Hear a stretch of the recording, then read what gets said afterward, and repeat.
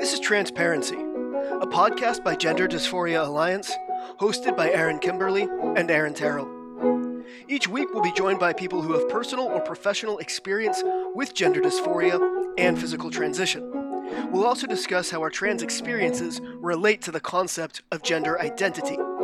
Join us for a compassionate yet heterodox approach to the question of trans.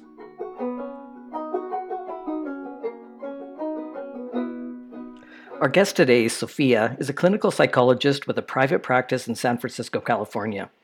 Her practice is dedicated to providing psychoanalytic psychotherapy to gender dysphoric and trans-identified adolescents and young adults, as well as detransitioners, and parent consultation. She, along with my co-host Aaron Terrell, recently attended the National Transgender Health Summit in San Francisco. And here's our conversation about the conference. Welcome back to Transparency. We have our guest Sophia here with us today. That is not her real name. She's gone by a pseudonym. But Sophia and I recently attended the San Francisco Trans Health Summit this past weekend, where we learned a lot. Yeah, I'll stop talking. Let's hear your impressions of this past weekend. Oh, wow. Where do I start? Jack Turbin canceled last minute. We could, yeah. Was he scheduled to speak? He was, yeah. Apparently had emergency surgery. Yeah, that's what we were told. Testicular implants? Oh no.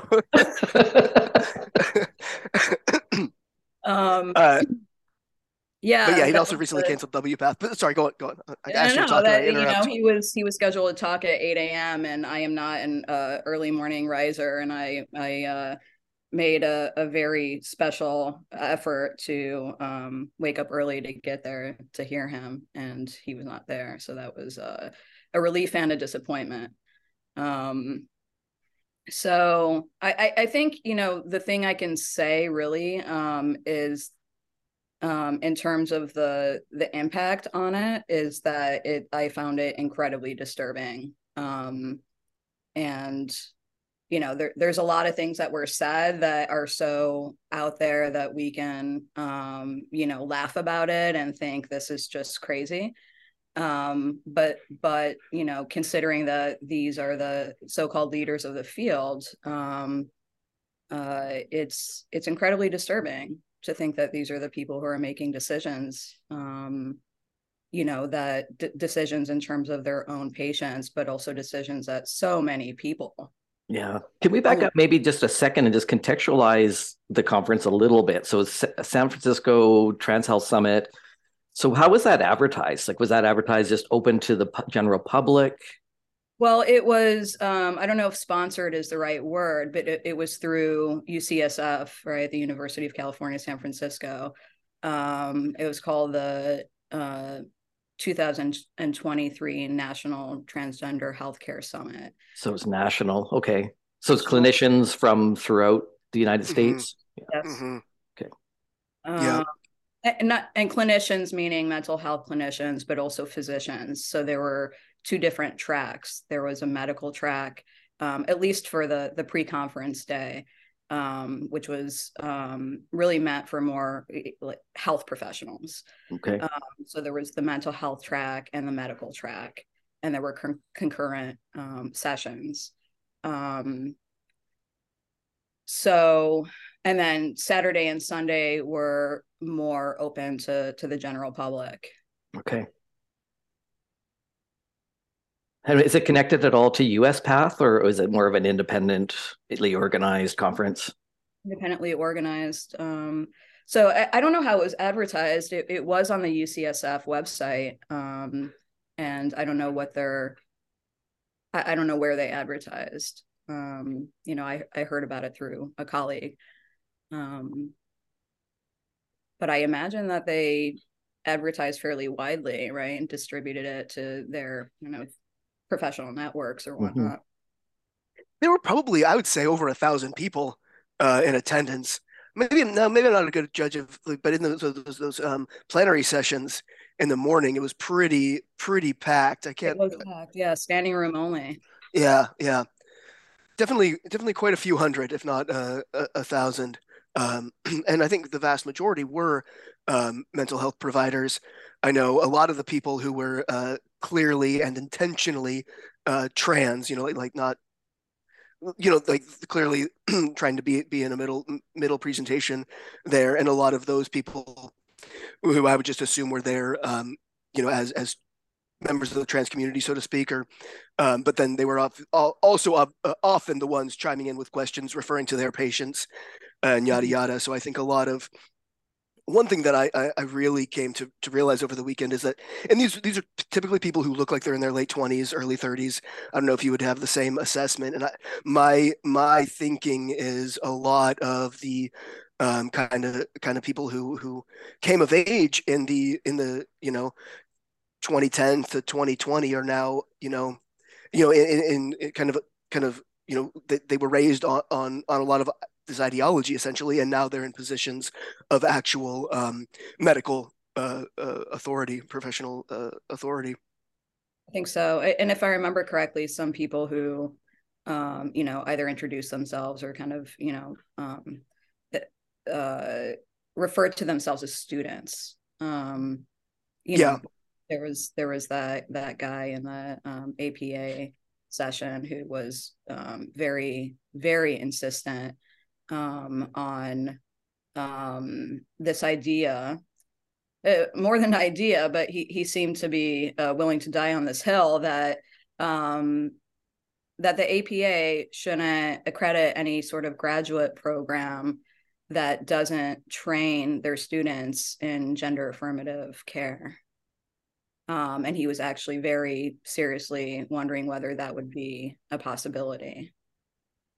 he was Um, also basically insisting that the APA release a statement calling ROGD pseudoscience, right. and That's they're kind of like trying to be like, it's not really what we do. But yeah, that was a whole other thing we'll get into because yeah, I don't know if people remember the episode that we did with Eliza Mondegreen, who had been in person at the WPATH conference, where I asked that question that got me kicked out. That was the session with the APAs when I actually ultimately asked that question in person, um, and that was it. So what was the question again? Yeah. Oh Because yeah. So I asked what providers were doing, or in the context, because what my initial question that I asked at the WPATH conference was, what are providers doing to basically ensure that cis children aren't being transitioned unnecessarily? And but then so in the context that the session that we were attending, it was the APA. Was reworking it was a task force from the APA to rework the guidelines around working with transgender patients. Um, so yeah, we went to that. What's that? trans and gender diverse. Yes, yes. Right? They keep emphasizing how important language is, how language changes over time. So that's the accepted language, right? That's the language we're Yep, now. yep, yep. Trans. And they also were talking. Yeah, so it's they would say gender expansive as well, gender diverse and gender expansive. But yeah, the title was transgender and gender diverse um, patients. And so I asked, well, there was a lot of questions. One thing that there's this one of the domains, like the sections of the guidelines that they went over, was around assessment, and they're basically saying, we're not really sure what to put in here. We'll have a more fine-tuned task force down the line and kind of fill out the assessment portion. And so I asked, what will there be anything in the ultimate in the final version of this around actual assessment, and what providers, like a roadmap, providers can actually follow to ensure that cis children aren't, what did I say, that cis children people aren't being transitioned unnecessarily. I did specify that I myself was trans, and then I said, and I don't believe this personally, but I felt it was important to say in the context to just remind people the framework that we're all working in, which is I said, we know that there are cis children and there are trans children, and how can providers basically determine which is which? Because it all rests on that. I mean, I don't think they would ever vocally say that, but it's very clear that there are these two very distinct groups, obviously. Anyway. Um, and the first response was, so first of all four of the people on the task force were, three of them were they thems and one was a binary trans man. So there was two non-binary identified, one gender fluid identified, and then there was a binary trans man. um, and so the first response to my question was, that it's not a psychologist's job to assess somebody's gender. It's the psychologist's job to hear the patient, what their gender is, and then aid them in achieving their embodiment goals. Was the term that was used, is achieving their embodiment goals. And then they started making it quite personal. It's like, like, I can't tell you. They were, as in the position of a psychologist, was saying, I can't tell you, or you can't tell me what my gender is. It is what it is. I'm telling you what it is. You believe me, and so that was the first answer. Was basically, gender is impossible to assess. You only believe somebody when they tell you what their gender is, and this is including children. They're like adult minors. Is you just believe them and you assist them in achieving their embodiment goals. And then the binary trans man, his response was that, we only talk about like concern around harms of medication and medical interventions in this context of trans, and that's rooted in fear of transness, which is transphobia. Basically, he's saying the question is rests in this notion that it's better to be cis than to be trans. And yeah, and then I think he realizes, like, wait, the concern is like people being medicalized unnecessarily. And so he reframed that to be, the only reason it's considered a bad thing is because of fear of transness, which is transphobia. And Sophia, you kind of pointed out, like you should have, like, or not, you didn't say you should have, but basically, like, I had said that I was trans, but I knew in that moment, if I was like, okay, but wait a second, I just told you that I am trans, I'm not transphobic. I knew because they were speaking entirely in the same kind of online ideologue speak we're all used to. I knew the response back to that was going to be, well, people of a marginalized community can internalize the fear of that, whatever, that kind of internalized transphobia that they go to.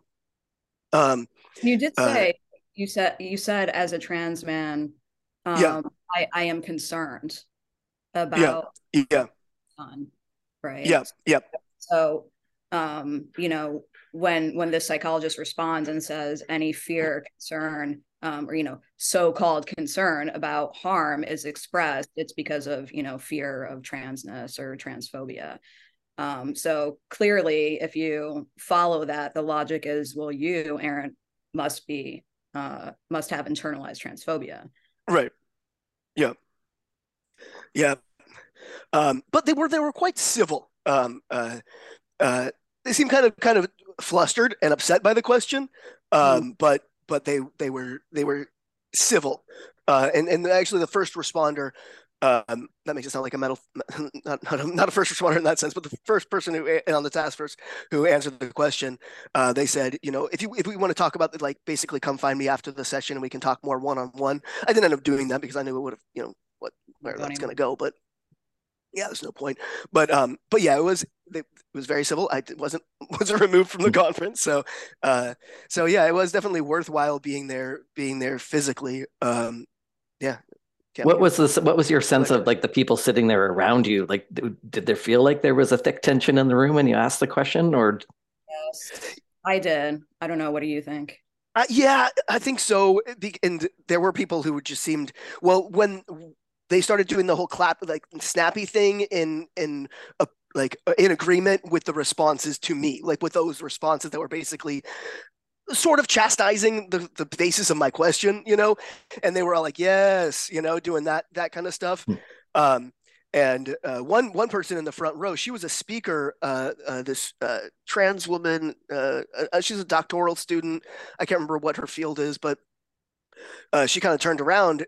Oh, I don't think she's a student. I think she's actually, she has a Oh, PhD and okay.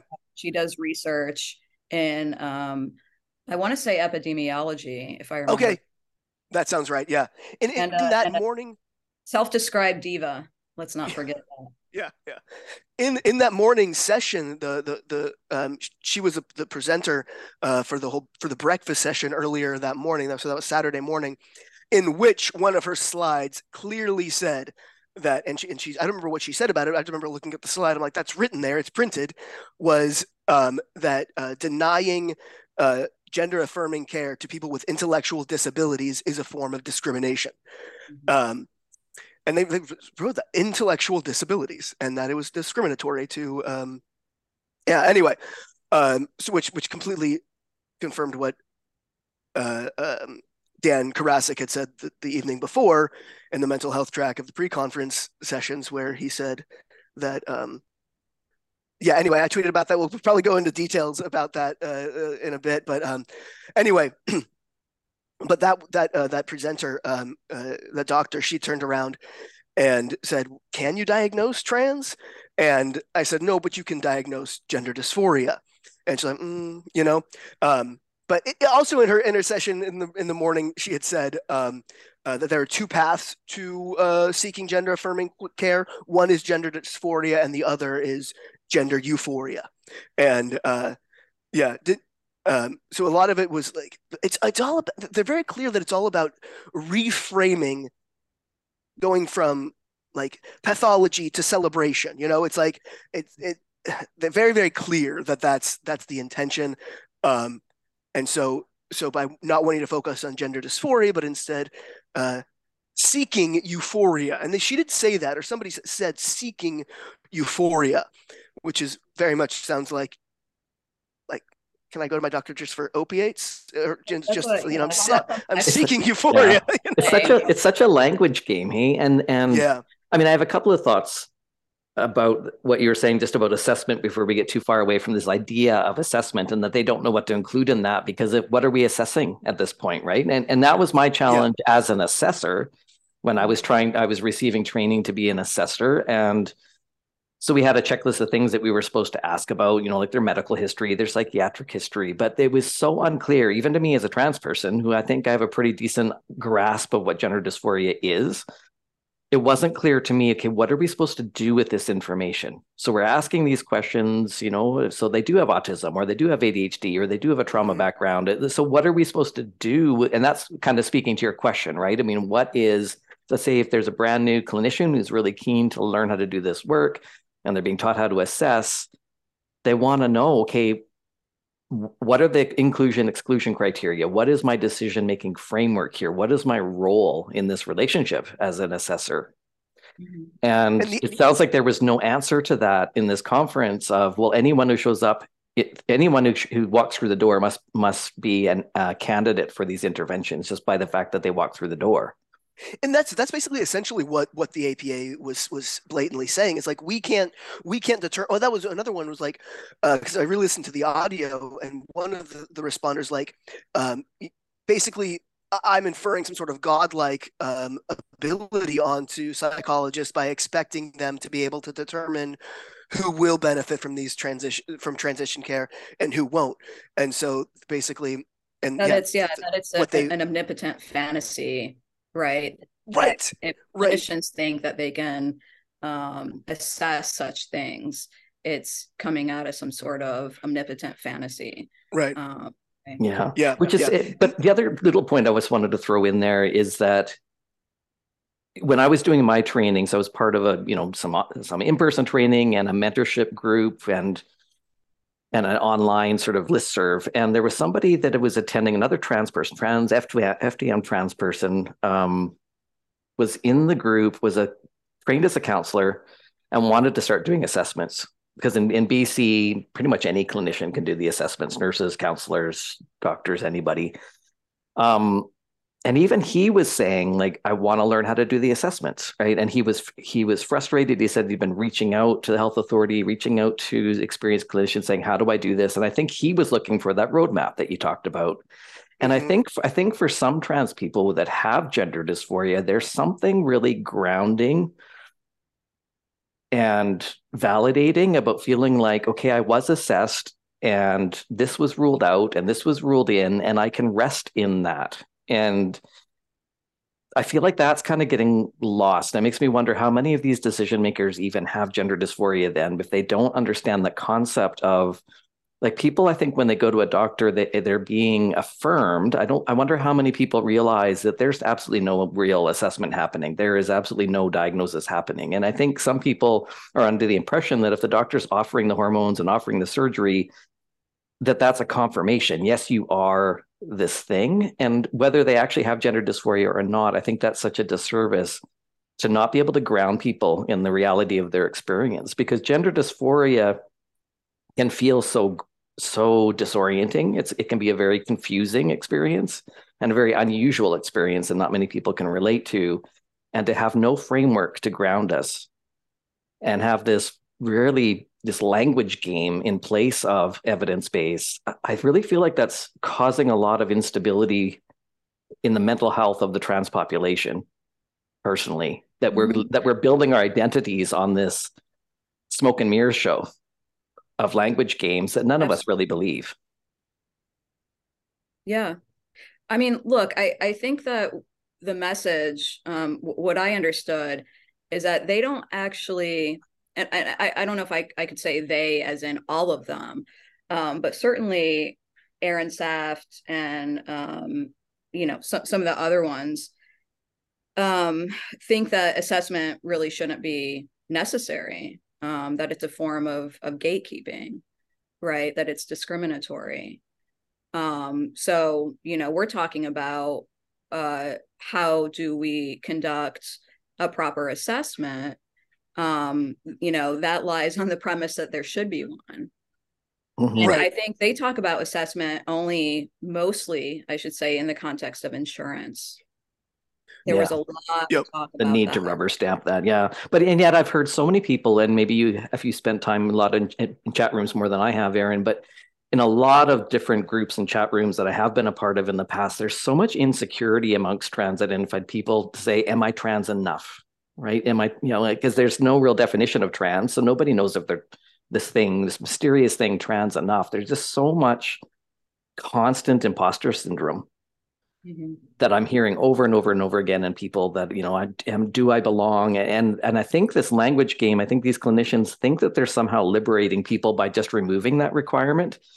Oh, absolutely. They literally said, we are liberators.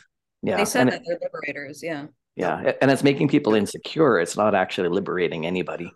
Well, right. Yeah, and I think those insecure people are the people that are writing these guidelines now, and one of them, they kind of rambled a lot in response to the question, but it was clear that there was a very personal, emotional response to the question.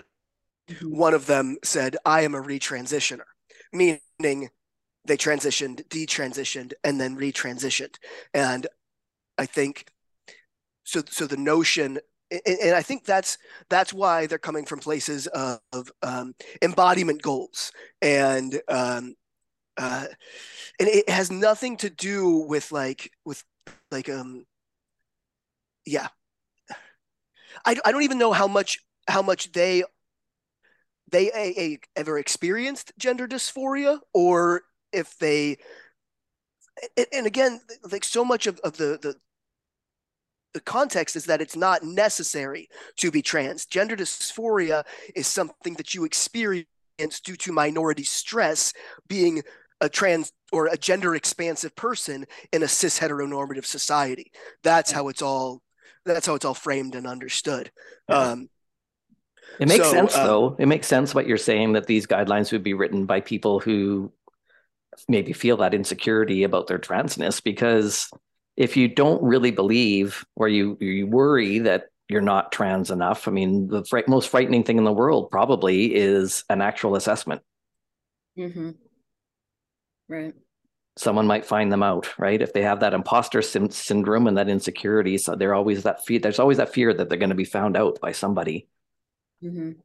Well, but again, I don't think that there is. I don't think that they're thinking like that because I don't because they're not thinking that that there is a concrete thing that is trans. I don't think they pretend to think that in order to uh, uh, to say that that medical transition is necessary, that these are life-saving treatments, but what they really believe is that I don't even know what they really believe. It's all just it's so vague and wishy-washy, and it changes based on the context. I think, I yeah, the problem is that it's full of contradictions. yeah. No, Mm-hmm. I felt like I was getting, whiplash Yep. left and right because, they say this, and build a whole, not argument, but a whole kind of way of thinking based on one premise. And then, 3 minutes later, they're saying something that's built on an entirely different or Hmm. fundamentally contradicts that other. And it's baffling. Yep. It's hard to actually keep one's mind, and really be able to think, when listening to all of this, because it's all over the place. You know, for example, on the one hand, they say that, clinicians, there's no such thing as a clinician who doesn't know how to work with trans people. Remember that, Aaron? They were saying, Yeah, you well, because know, somebody who said, and somebody in the audience basically said, a lot of therapists kind of feel like they don't know how to work with trans population because it almost feels like a different species. Like it's like the rules are all different. Like everything is different, and um, basically they're like so a lot of people have it, and that was kind of based around like that person was also saying, please have some concrete assessment in here because we need to know what we're doing. And the response, I think that's what you were getting at there, Sophia, was how they responded to that.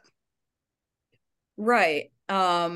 So on the one hand, there's no such thing as, if you're a clinician, then you should know how to help people who are, coming to you for, some sort of relief of suffering.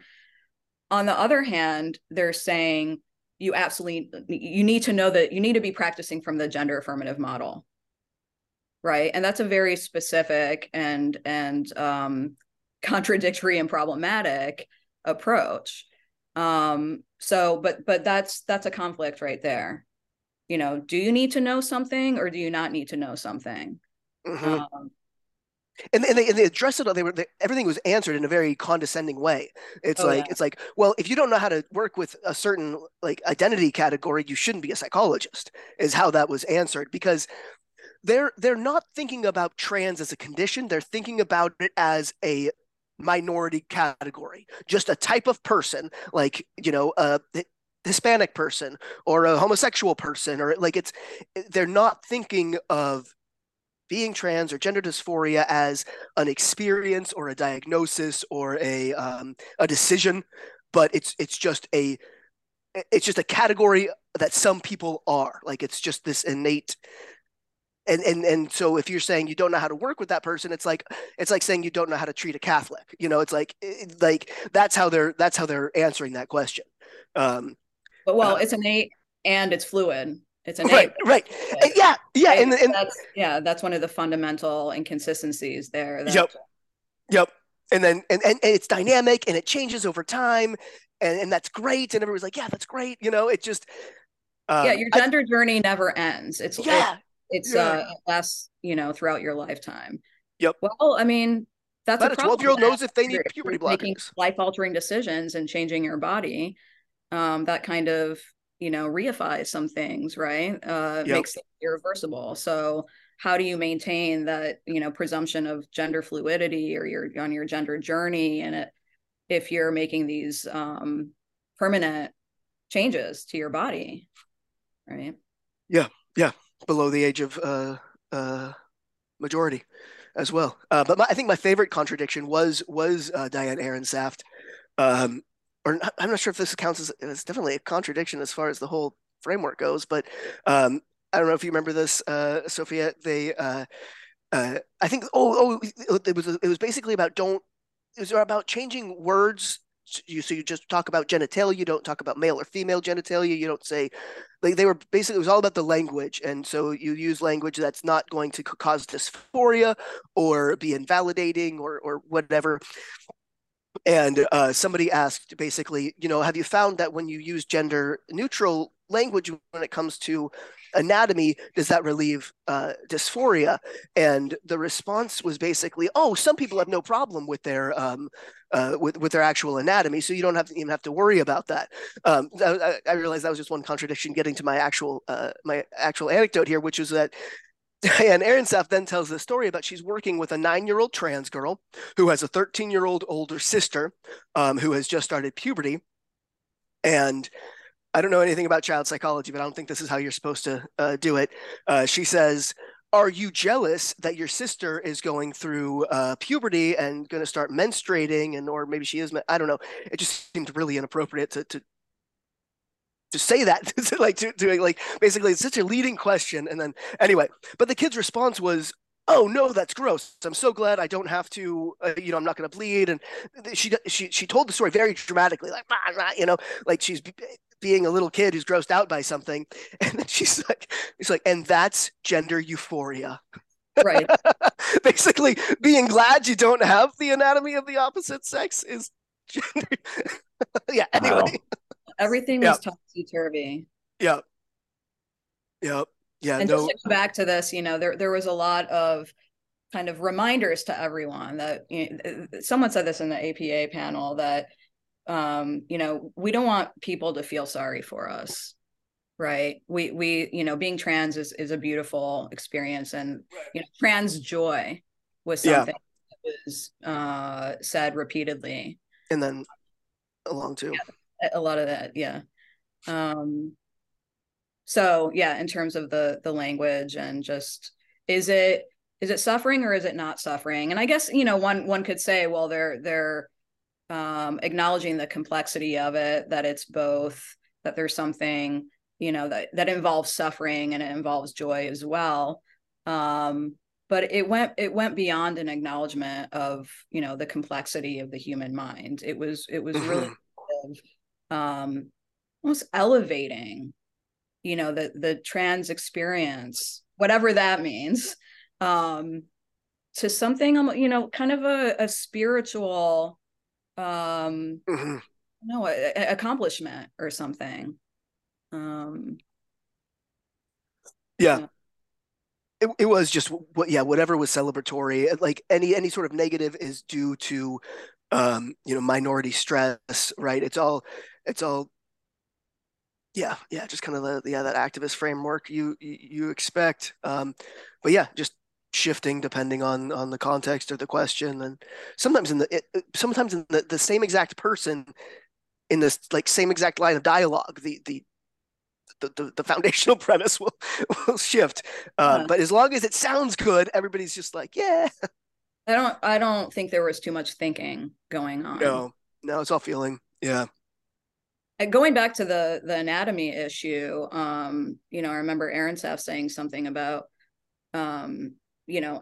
basically anyone who thinks that, girls can't have penises and boys can't have vaginas is just, that's preposterous, to think that.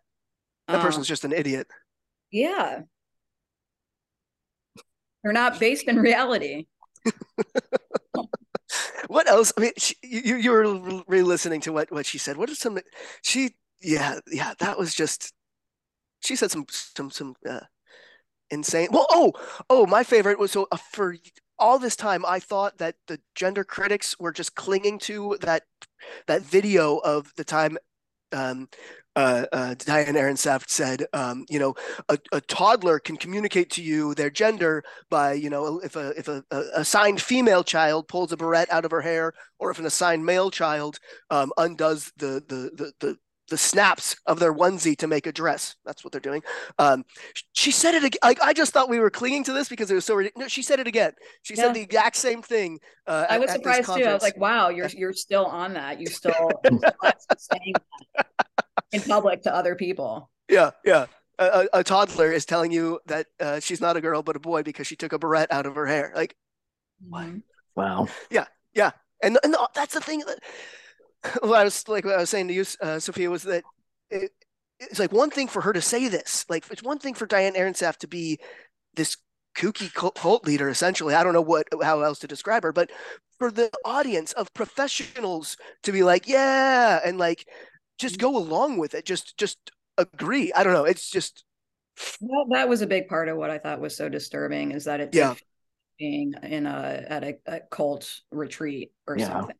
That was really the atmosphere. I mean, I'm trying to even follow what the line of thinking of that would be. I mean, yes, there's some truth. I mean, if you look at where all of this began with the study of intersex babies and went back when they were assigned a sex. And usually they were, regardless of what biological sex they were usually assigned female because that was the easier surgery to perform.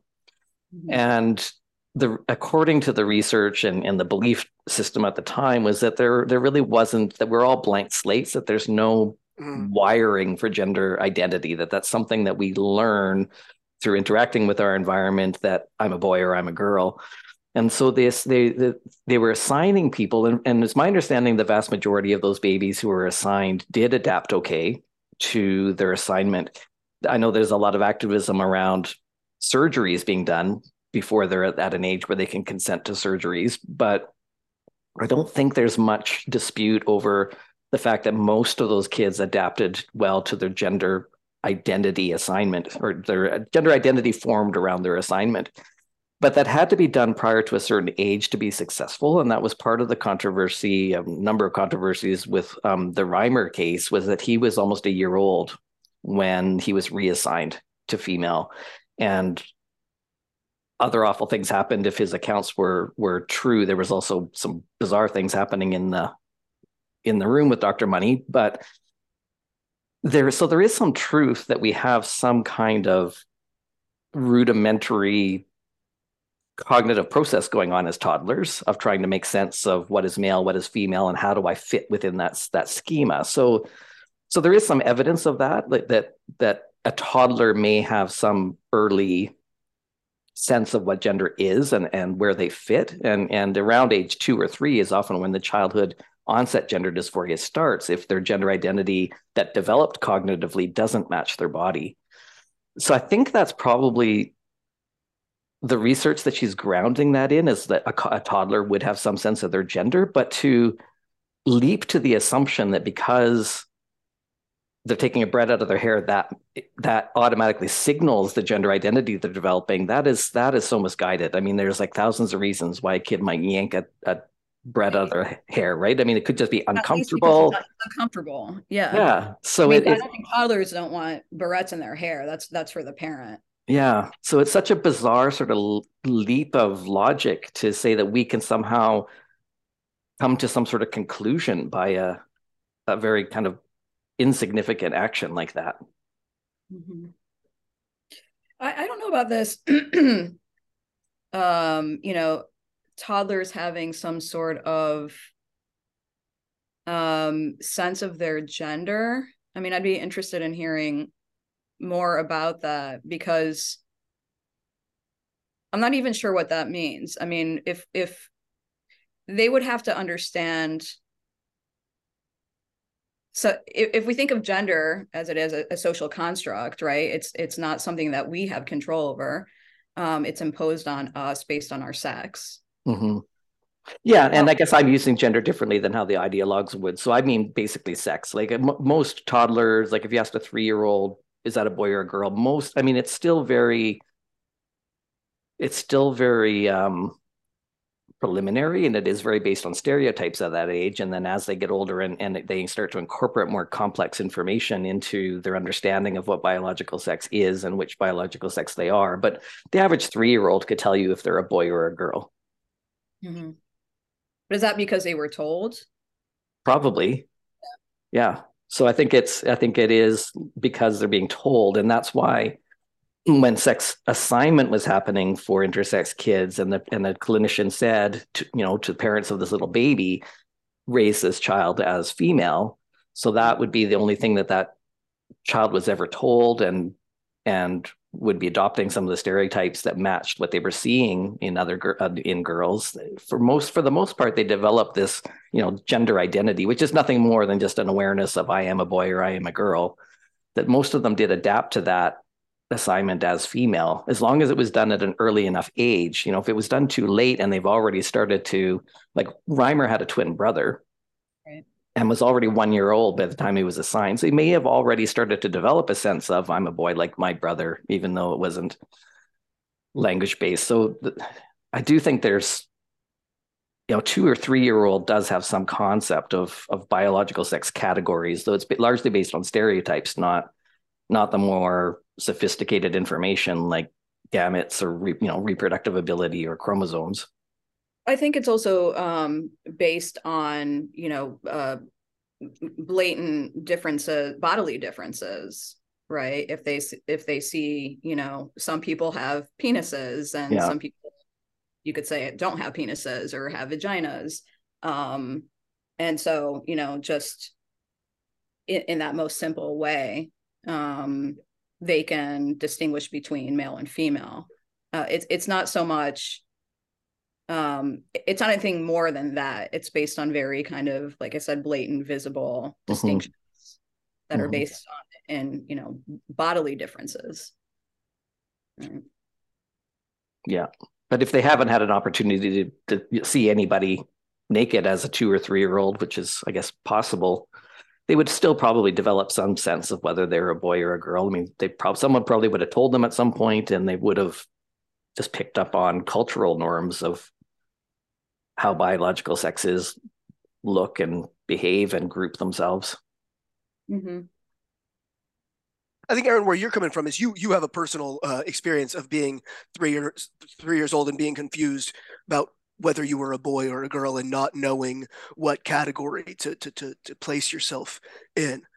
Um, Yeah, which I think is probably a pretty unusual experience. Like I do think the average 2 or 3 year old would already have some sense of whether or not they were a boy or a girl, and not have much confusion about that. Mm-hmm.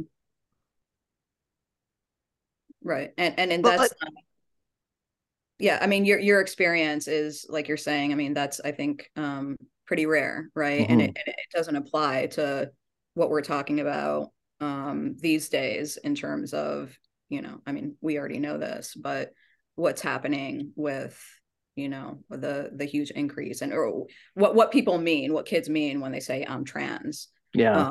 or Yeah. I have gender dysphoria, is something very different from Yeah, what you're. it's completely different. But I just think I'm just trying to understand what Diane's thinking about it might be. I mean, if she's sort of using that body of research and her knowledge about gender dysphoria specifically, if she's then sort of looking at toddlers saying, well, what would be the signs then if this child was going to be dysphoric and they're 2 or 3 when that usually starts, what might be some of the signs? But I just think she's taking some leaps that are quite dangerous in making assumptions about what certain behaviors mean, and trying to identify kids too early. I mean, especially when we know that most of these kids are going to outgrow it anyway with just some support. And if they're voicing confusion about it, that's when we can maybe intervene with some supports. But to try to make assumptions about these really sort of really insignificant gestures, I think is a dangerous concept.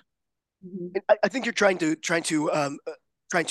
ascribe a certain logic to Diane that just does not Maybe, exist. maybe there Yeah. is no logic, but Yeah. I continue to be absolutely baffled by her ideas. And, that was the case before I saw her in person, but just sitting there,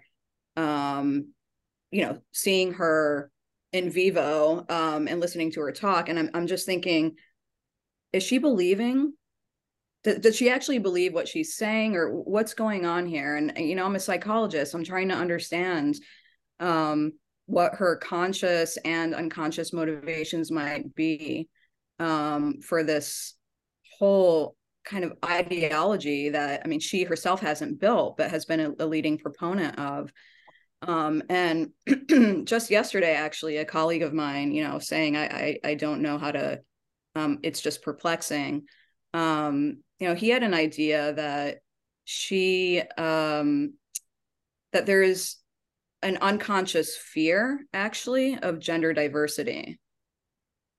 So that makes her very uncomfortable. And so she's actually thinking in terms of the binary, right? That's why boys can't be feminine without being, trans, or girls can't have so-called masculine traits, or not want to wear barrettes in their hair without that being a sign of some sort of uh, being born in the wrong body or something like that. Yeah. And I thought that was a really interesting idea. I mean, I don't know if it explains everything, but I do think it's a really interesting way of thinking about where this might be coming from. And then, once she started to kind of build her empire of gender affirmative care, it took off. And now even if she had any doubt, it would have to be split off and repressed, because she's in it too far. And it's impossible for us to know what she's really thinking. But yeah, I feel like there's like an element of, and I know everything's narcissism, but I just mean, like, I think there's an element of her, because of her involvement with the satanic panic as well. I think she has this need to kind of, like we were saying about the APA psychologists. They were saying, it's impossible for us to have, like, we don't have this godlike omnipotence about somebody's gender. I think that Diane Ehrensaft, I think she kind of thrives on this belief that she knows things about people that, or children, that you can't possibly actually know. Like, she has yeah. said that, by the way. Oh, has when, she?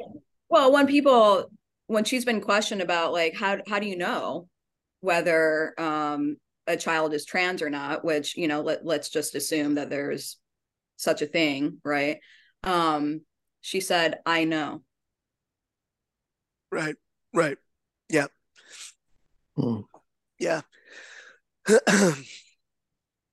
I think there is, yeah, a lot of just, well, okay, so when you're talking about, if there is doubt now, I don't think that she operates like that. I think there's there's that kind of arrogance that goes beyond arrogance, that, like just this need of power. And Yes.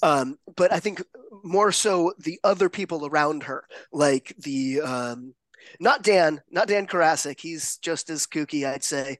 But there's others that I feel like where they're coming from is sunk cost.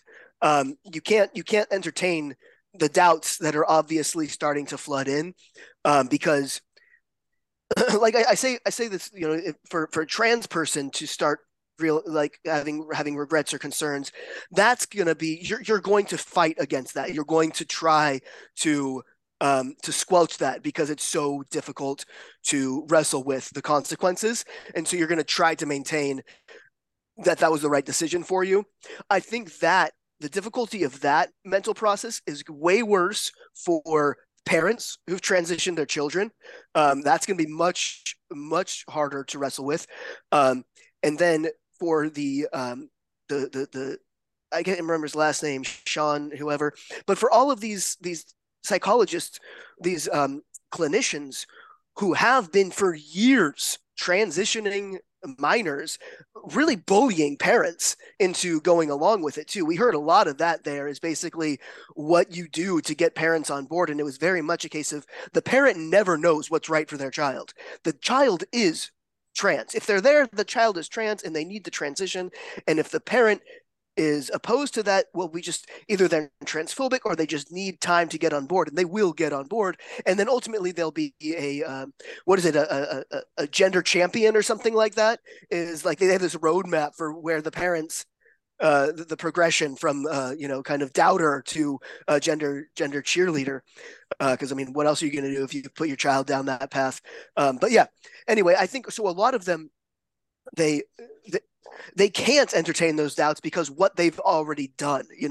How many dozens, hundreds of children, have they put on this path? Like, I Right. don't know. I think like Jack Turbin, it's like you can't walk that back. You have to double down. And I think again, a lot of people writing the guidelines are people who maybe have regret about decisions they've made for themselves and can't face that, and are avoiding that by kind of writing it in stone that it's correct, that it was a right decision for them and it's the right decision for everybody. Mm-hmm. Especially like you mentioned before,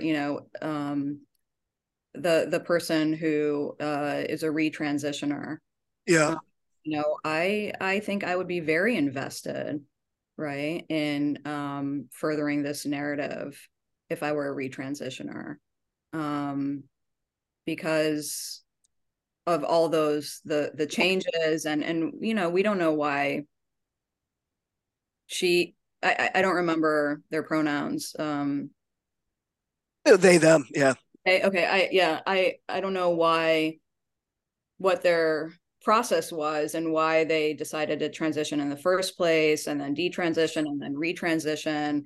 But we could, one possible reason for the retransition is that it was, there were permanent changes to the body, and it's Right. we know from a lot of detransitioners, they feel like they're stuck in this kind of no man's land, Mm-hmm. speak. And then I can see how that would really lead to a very strong investment in um, just like I said, furthering this narrative, and doubling down and digging your heels in and saying, that only you can know your identity, and that these medical interventions are necessary, life-saving, etc.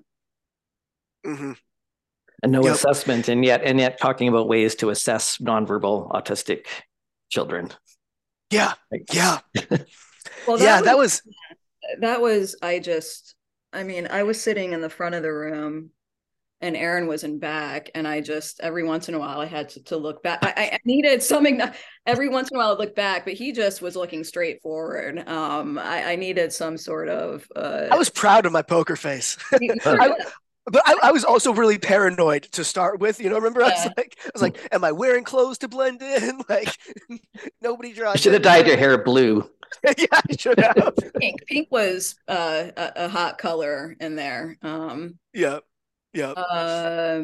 Pink hair, but um right, with the assessment of autism, again, they were talking about it really in the context of informed consent and in insurance, right? So how do we get these severely autistic nonverbal kids what they need, hormones or puberty blockers, um and basically get the insurance to cover it.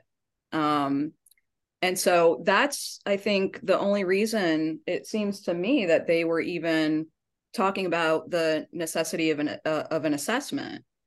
It's not because they actually think that there should be an assessment. It's Mm-hmm. just in order to go through jump through the hoops, right? And then of course, this idea that the current assessments that we have, which we don't have, by the way, are Mm-hmm. tailored for non-neurodivergent people. And so the problem is are the measures, right, that we use, not the fact that someone might be neurodivergent.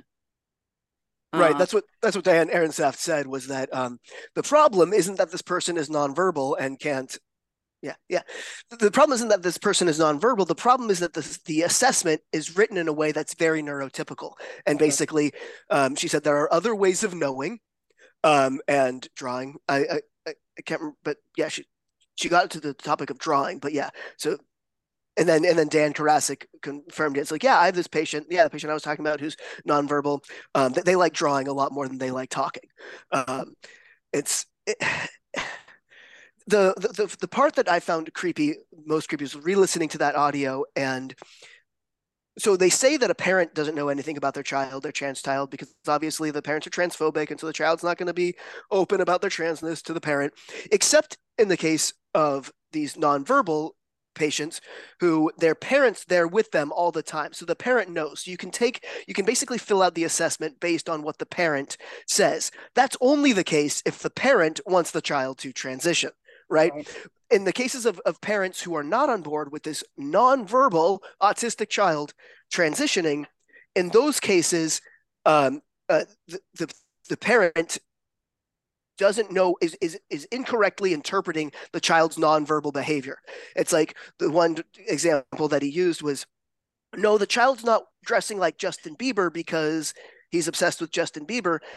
Like the mom's thought, it's because Justin Bieber dresses in a gender neutral way, and this child is trying to demonstrate that they are trans by dressing like Justin Bieber. And the mom's like, no, it's just an obsessive autistic. Anyway, but they're reinterpreting what the parent is. It's very much like this parent does not want their nonverbal autistic child to transition. And Dan Karasik is basically saying, here are all the ways that you can coach the parent into believing your interpretation of these nonverbal behaviors as being indication of the child being trans. Like, I didn't really catch that. I didn't get that the first time I listened to when I was there in person. But yeah, re-listening to the audio, I'm like, this is what he's saying. Yeah. A lot of it was basically how do we get everyone who might be in the way of medical intervention out of the way. Mm-hmm. Right? Yep. Parents, healthcare providers, what can we tell them, what can we do to make sure they're not in the way, and how can we get insurance providers to cover these procedures? And that could actually be why, now that you're saying that, and I agree, and I think that could be why they're so comfortable with the constant contradictions, is because all that matters is what the current audience needs to hear in order for trans to be the end goal, right? So it doesn't matter what actually is grounded in reality and necessity, but it's just like the story changes depending on who needs to believe it. I don't know. And Very Trumpian. You're right about when when the parents are on board and they're affirming and or celebrating a trans identity, then the parent's input is important, right? And yep. And the parent knows the child better than anybody in those instances. Yeah. But if they're not on board, or they're asking questions, or they have concerns about medical interventions, then they just don't really understand. They don't know their child, and no one can know the child, only the child, him or herself. Mm-hmm. Right. Yep. They seem so driven to medicalize as many people as possible. Absolutely. It's like the more people that we can find, we can even find toddlers now and nonverbal people, like to locate them and find them. There were efforts like that here in BC as well, where they had a screener that they were trialing, and the intent would be that the screener could be used as the intake process in any kind of practice setting. So like a family physician's office, they would do the screener with the idea. So it asked a lot of gender related questions. So the idea is, how can we identify people in need of gender affirming care before they've even said, I want it? So it's a medical model of early screening, like for other diagnoses in medicine. You do want to catch things early. If I had diabetes, catching it as early as possible is going to benefit my health. So it's that kind of thinking applied to this trans phenomenon of how do we identify trans people before they've even identified it for themselves. It's almost like they think the more people that we medicalize, it proves that this is an okay thing to celebrate. And that in itself is such an oppressive model. So should people with diabetes feel ashamed of it because more people don't want to be diabetic?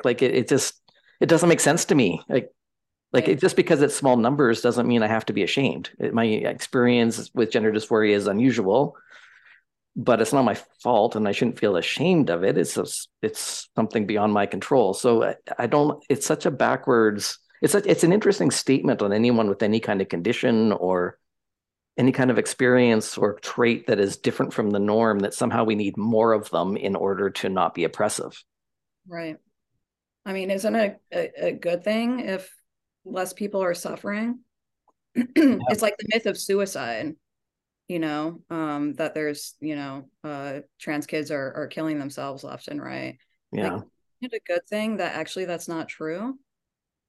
Yeah. Um, And looking which at maybe there's something in their environment that is making them uncomfortable with their biological sex or people's discomfort with gender nonconformity.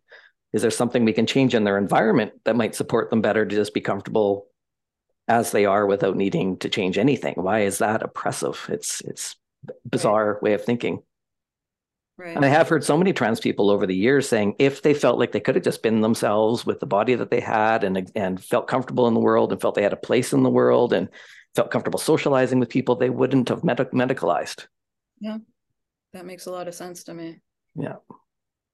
I didn't hear one example, and granted, I didn't go to every single session. I didn't hear them talk about any cases where they decided not to put a child on puberty blockers or hormones. Not one. And you would think in any sort of conference like this that they would want to give you an example. Now here's someone who we determined would benefit from these interventions, right? And here's someone where because of X, Y, and Z, we determined that wouldn't be the best course. I didn't hear anything like that. I Yeah. mean, I'm not surprised, but Or even common sense ones that are still gender affirming, like the fact that puberty blockers would stunt penile growth, and then later surgeries are going to be more complicated because now you have to harvest tissue from other places in the body, usually the bowel tissue, to create a neo vagina because there isn't enough penile tissue. So I mean, is that not a valid reason for a parent to say, I wonder if maybe if weighing all of the risks and options, maybe we favor less risky surgery and not do puberty blockers? Like, why is that not a reasonable sort of thought process? That there may be actually be benefits even within this gender affirming model. There may be benefits to not using a puberty blocker early in life. right. There was a session um on surgery and what they called surgical complications. And we just caught the end of it because we were in a different one. Um, I think they do, or some people will acknowledge the risks, right? And maybe say, it would be better to do this later, like a surgery or something. But it's not given, the weight that it really deserves. And it's sometimes it's kind of put out like uh it's a decision to be made, but you can go either way, rather than it being taken in a very Mm-hmm. serious Aaron, and what about the parents? And isn't it a valid, perfectly reasonable concern to have about um specific surgeries like you're talking about? But even if someone says, yes, we want to go ahead with medical interventions with our child, but we want to be cautious about this, that even that can be seen as resistance. Mm-hmm. I've heard clinicians say because this idea of gatekeeping is so much a sin within this orthodoxy, that clinicians are afraid to talk in depth about risks because they don't want to appear as though they're gatekeeping. That's right. Yeah. When in the answer to my question, the initial answerer um, was struggling, like tiptoeing around words and trying to find a way to answer the question, and then eventually they go, "We don't want to be gatekeepers." Like they said it in a very like oh, he'll agree with this, like he'll agree with me on this one, and their face kind of lit up, like yeah, it was just like I was like, no, I do want you to be gatekeepers. Actually, I don't agree with you on that either. But uh, uh, uh, what was I saying? There's something else I was going to say off of what you were saying, Sophia, about. Oh yeah, the only stories where in their anecdotes where the child wasn't transitioned, it was because the parent decided against it, left, basically sought a second opinion, or just never heard from them again. And that was always told as like such a sad story. Hopefully the child, was able to access gender affirming care later on their own.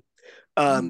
One another story that Dan Karasik told, that again, because he says, he starts to talk basically, yeah, so autism overlaps with gender diversity more than we would expect for reasons we don't know, but basically here's all the reasons why all these various varying degrees of autistic people should be transitioned. And one, he told a story of a patient of his who was uh, had who was autistic and had top surgery, and was so distressed by how different her chest felt after, or his chest felt after surgery, that they couldn't work. They were completely, their life was debilitated just by the how different that sensation of their chest was, and the process of healing and everything.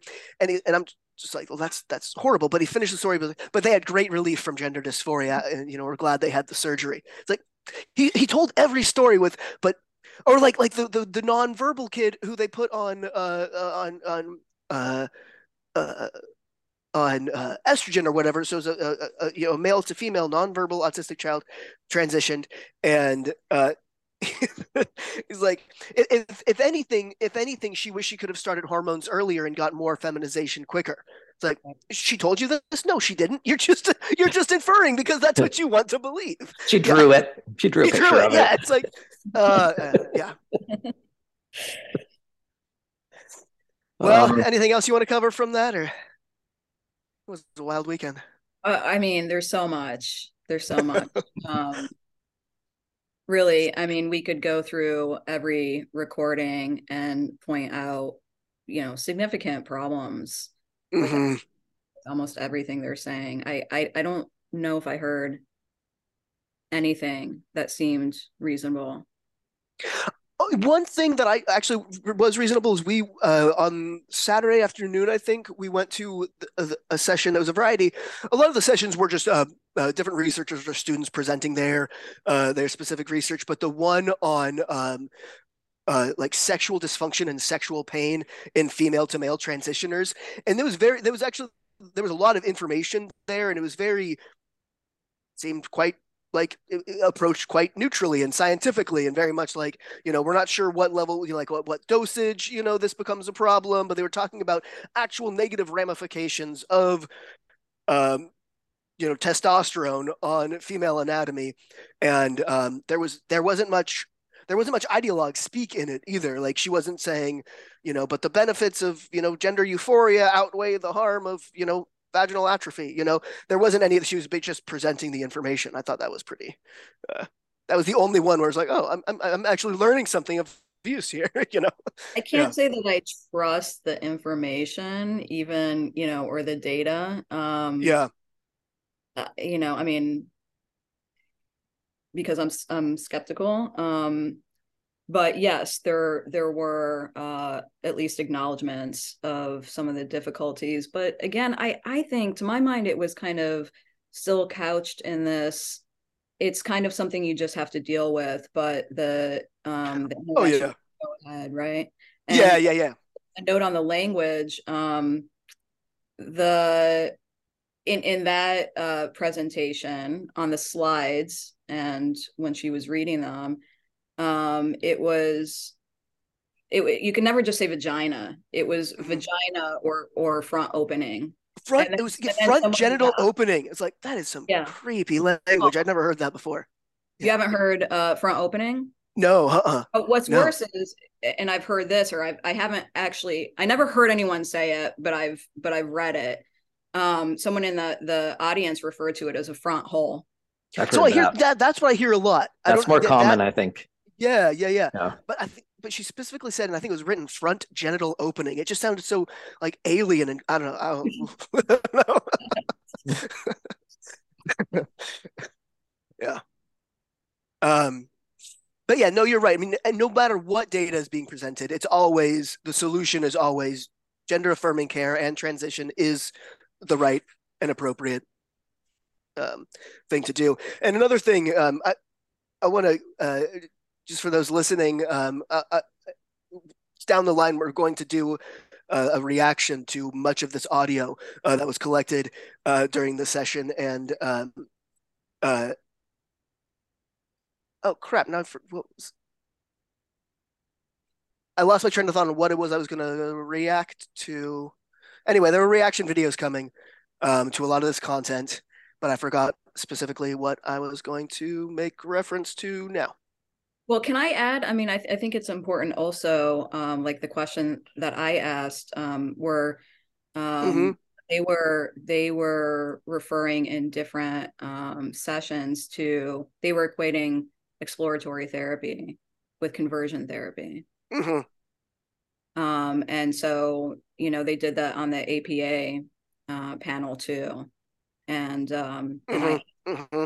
my question about, you know, just saying I'm hearing in a lot of these different sessions that gender exploratory therapy is being equated with conversion therapy. And I think maybe I don't quite understand what gender exploratory therapy is. Can you describe it? And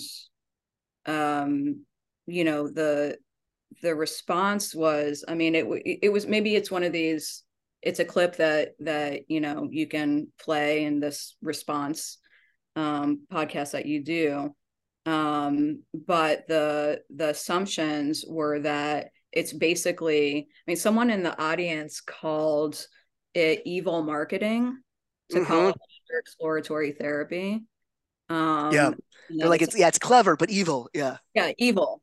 yeah. Um, and that it's, you know, there's this presumption, and they said, you know, don't take our word for it, you can look at their you know, recommendations, and they were referring to GETA, right, and the guidelines, where you know, look at those, and you'll see that the presumption is that being cis is better, right, and this and that. I mean, everything they were saying was just false.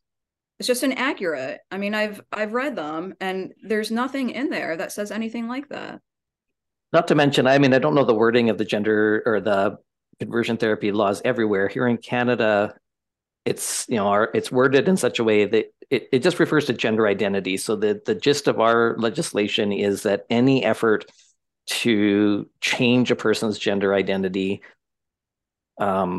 is bad. And so and they worded it basically saying that any gender identity other than cis is okay and should be affirmed in therapy. But we do have two exclusion clauses. So one is, it basically says that, you know, it allows for comprehensive assessment prior to any medicalization, and it allows for an exploration. I think they use the word exploration of their identity development and how their identity, whatever that identity is, how that developed and how it's serving them and what their options are. So, I mean, that's all that gender exploratory therapy is. It's a branding of just therapy. All therapy is an exploration, collaborative exploration with the client. Well, you know, that's interesting, because someone in the audience, when after I asked that question, said in a quite hostile way, well, all therapy is exploratory. And so the insinuation, I guess, was that to call something gender exploratory therapy, it must not actually be exploratory, right? Because all, and they were You're saying, specifying, yeah. Yeah. if you're specifying, then there must be, like, you know, ulterior motives or something. And they were saying that the gender affirmative model is exploratory. They're saying that's what we do. We explore. Well, how do you affirm and explore simultaneously? Yeah. Yeah. And another thing is that they talk about everything in the language. So it's like, so they talk about gender exploratory therapy where the ultimate goal is to get somebody to identify as cis at the end. It's like, Yes. absolutely not. No, it's not. It's like anyway, but so they're not thinking, you know, okay, is in terms of medicalization versus not medicalization. They're thinking about affirming gender expansiveness or making somebody cis. Like they have to frame it in such a way for it to, to keep the cognitive dissonance at bay, I guess. Well, thank you so much for joining us today. It's been a fascinating conversation. Having not been to the conference, I've learned a lot from both of you. Sitting here in a bit of horror, but yeah, we took one for the team. Thank you for having me. I appreciate it. Thank you again for being there with me. Oh yeah, no, that helped a lot. I would not have survived it. Awesome. Thanks for joining us for this episode of the Transparency Podcast. If you enjoy our content, please help out our algorithm by hitting like or subscribe. If you'd like to make a donation, follow the link to our PayPal account. On behalf of the Gender Dysphoria Alliance, thanks for your support.